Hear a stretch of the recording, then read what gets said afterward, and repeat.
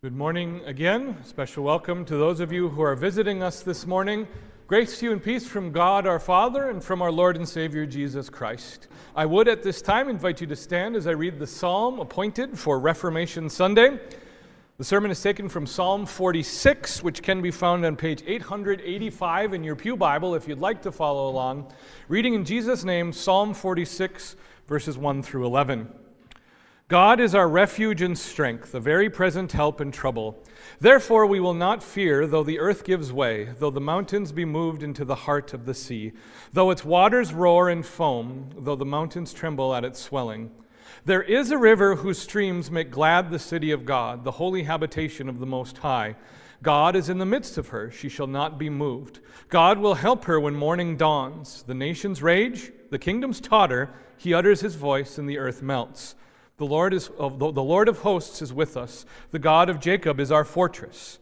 Come, behold the work of the Lord, how he has brought desolations on the earth. He makes wars cease to the end of the earth. He breaks the bow and shatters the spear. He burns the chariots with fire. Be still and know that I am God. I will be exalted among the nations. I will be exalted in the earth. The Lord of hosts is with us. The God of Jacob is our fortress. Heavenly Father, these are your words, and your word is truth. We pray that this morning you would sanctify us in the truth, that you would convict us of sin in our lives where that is necessary, and that you would comfort and encourage us with the promises of your gospel. In your name we pray. Amen. You may be seated. There is a common misconception when it comes to Martin Luther and the Reformation. For many Protestants, and maybe especially for American Protestants, the Reformation is all about action. It's about starting something new. It's about getting something done. It's about doing big things for Jesus. For the last 500 years, many people think Luther's main activity in the Reformation was starting a new church. And this notion alone has given license for all of the other new churches and new ideas to gain traction and momentum in the Protestant wing of Christianity. But newness and action for action's sake was never, ever the case for Luther. He never intended to start a new church. And when it became apparent that he was starting a new church, almost by default, he was always careful to declare that he saw the Roman Catholic Church of his day, not the Lutherans, to be the one that broke with history, that broke with tradition, and that broke with Scripture. It is, in fact, for this reason why I am constantly agitating for and agitating in vain that we move Reformation Sunday from October 31st to June 25th. Because I think part of the notion of when we celebrate the Reformation propagates this idea. To connect Reformation Sunday to Luther nailing the 95 Theses on the door, the church door in Wittenberg, is to connect the Reformation to agitation, to connect it with debate, to connect it with rebellion. But I think, and again, I know it's incredibly easy to get dead people to agree with you, I think, for what it's worth, that Luther would be in favor of moving it to June 25th, to the date of the presentation of the Augsburg Confession. Because, in fact, the Reformation is all about a confession of truth. It is all about the truth of Scripture. It is all about standing on something that has been delivered to us. In this way, the activity of the church during the Reformation and the activity of the Christian life described in Psalm 46 are incredibly similar. These activities are marked not by what we are doing, but by what God is doing and how we respond to that. And so 3 times in Psalm 46, we see God acting. But each time we see Him act, our focus is intended to be on His presence. So first, we see in Psalm 46 God's presence in creation.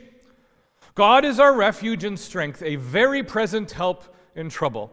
Therefore we will not fear, though the earth gives way, though the mountains be moved into the heart of the sea, though its waters roar in foam, though the mountains tremble at its swelling. Now, one of the many weird things that make me me is that I am incredibly fascinated with the eruption of Mount St. Helens. And part of this is due to the fact that Mount St. Helens erupted 13 days before I arrived on this planet. I think the events are unrelated. Leave it up to you. I think so, all right? But what has always fascinated me about Mount St. Helens is how we have such a readily documented case of the sheer power of nature.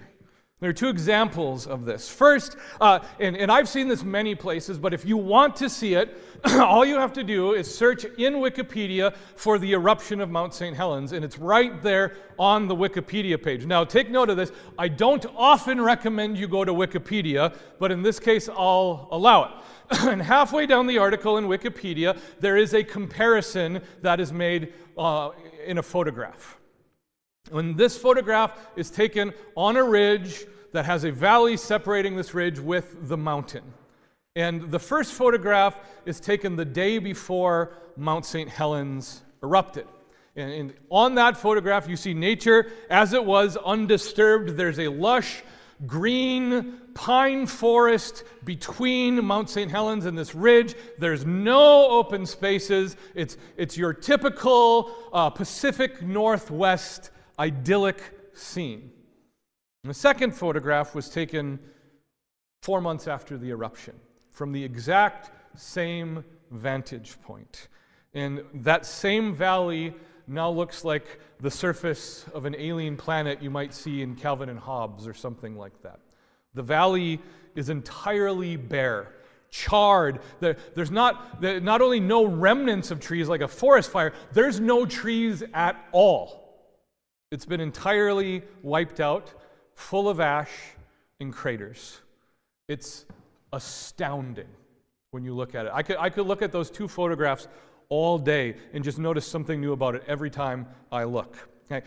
The second thing about Mount St. Helens is a description that we have of the eruption itself by those who survived the eruption.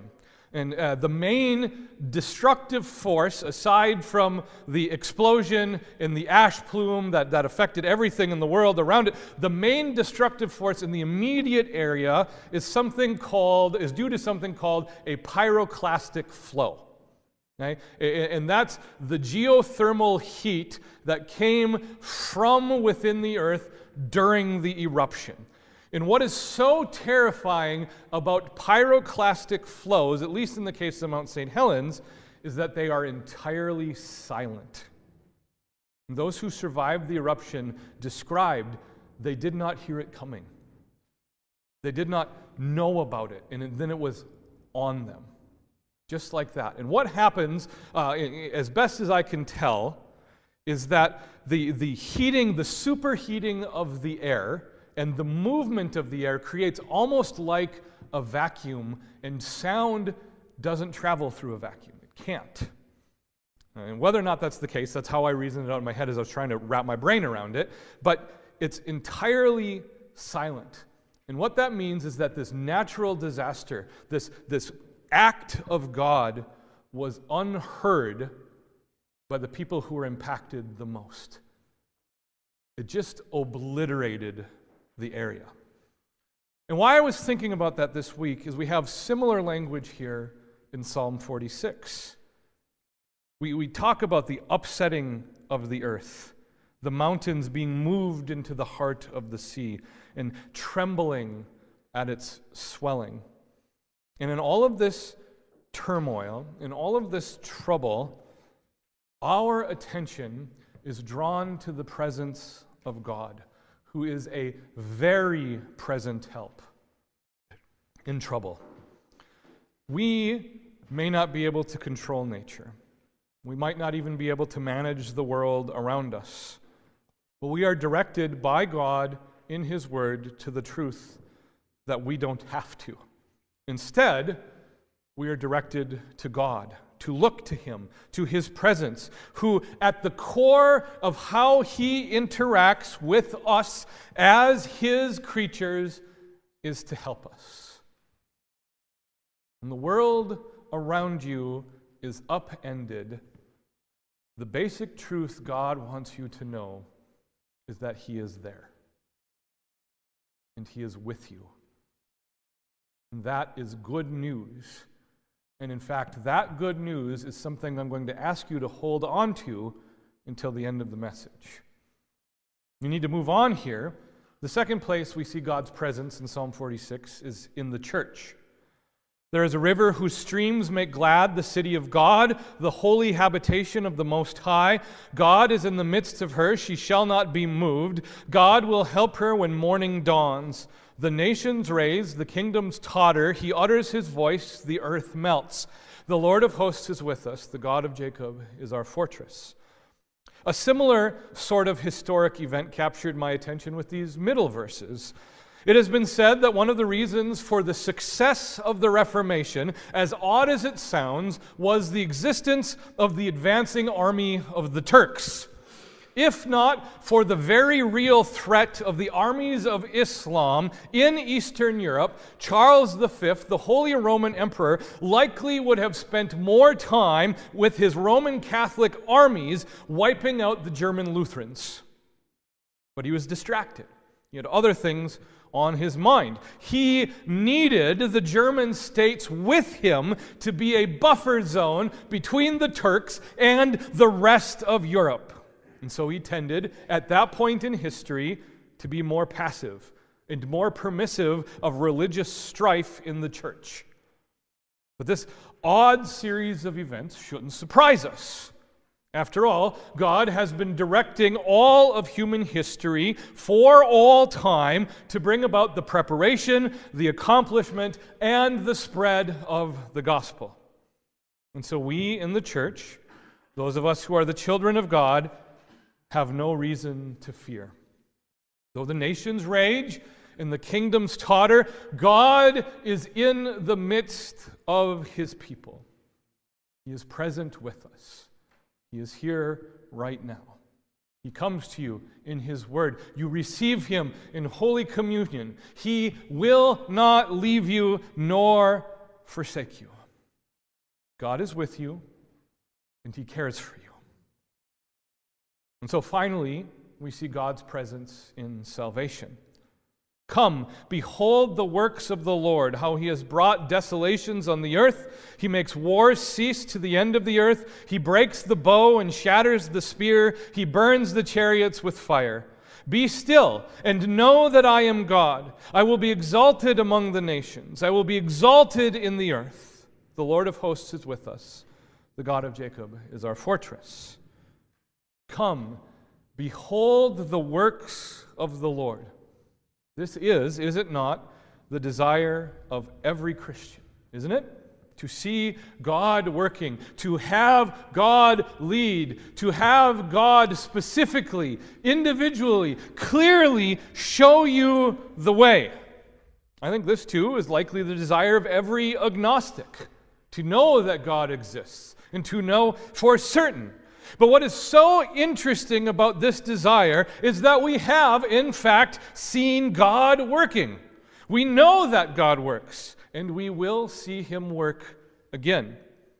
And maybe not in the ways we expect, or even in the ways we desire. See, the language used here in Psalm 46 is the language of Judgment Day.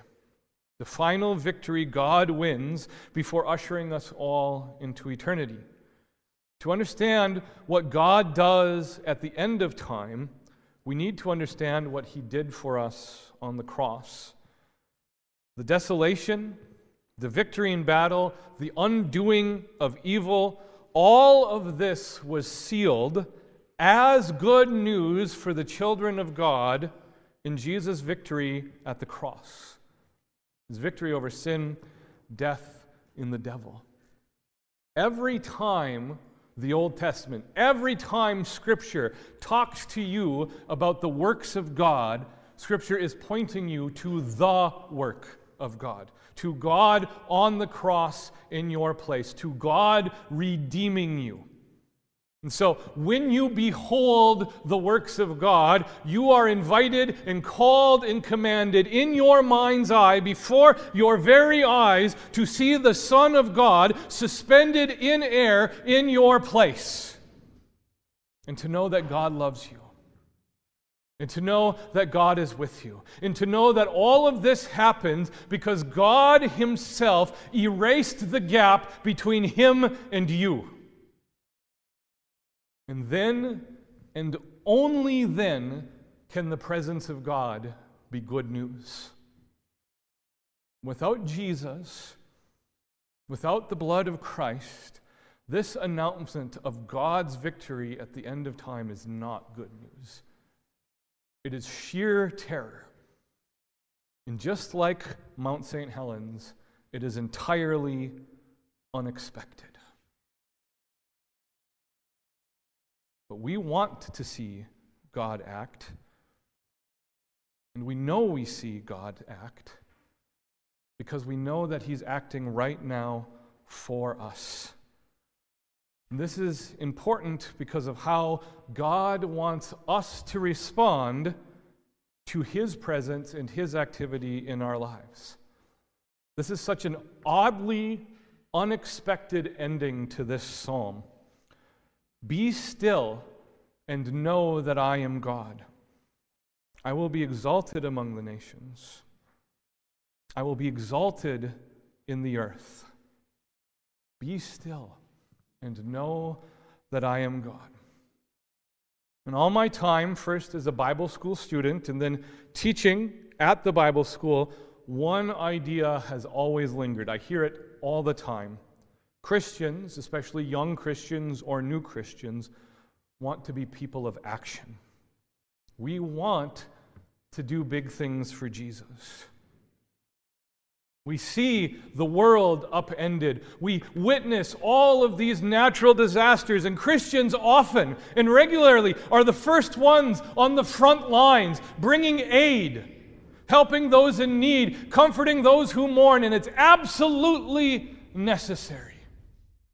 We see turmoil in the world around us with wars and rumors of wars and persecution and attack, and Christians want to help. And we pray and we cry out to God, and all this is good and necessary. But our desire for action, and in the midst of that desire for action, God calls us first to be still and know that He is God. God calls us first not to do something, but to see Him working and to be comforted and to have peace and to know that He is God, to know that He is in charge. And so when the psalmists here in Psalm 46 write, "Be still and know that I am God," it is not a call to inactivity.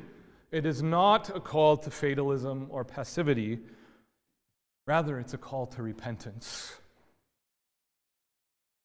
It's a call to acknowledge that God is God and you are not, and God is perfect and you are sinful, and it is a call in the midst of that repentance to have faith in God, to turn to Him and have hope. And this, then, is what the Reformation was all about. It wasn't about academic debate. It wasn't about sticking it to the man. It was about the peace that passes all understanding. That God, in His wisdom and in His might and in His goodness and His grace and His kindness, that God acts. And that He has acted in your favor for you to save you. Amen. And now, may the peace of God, which surpasses all understanding, guard your hearts and your minds in Christ Jesus our Lord. Amen.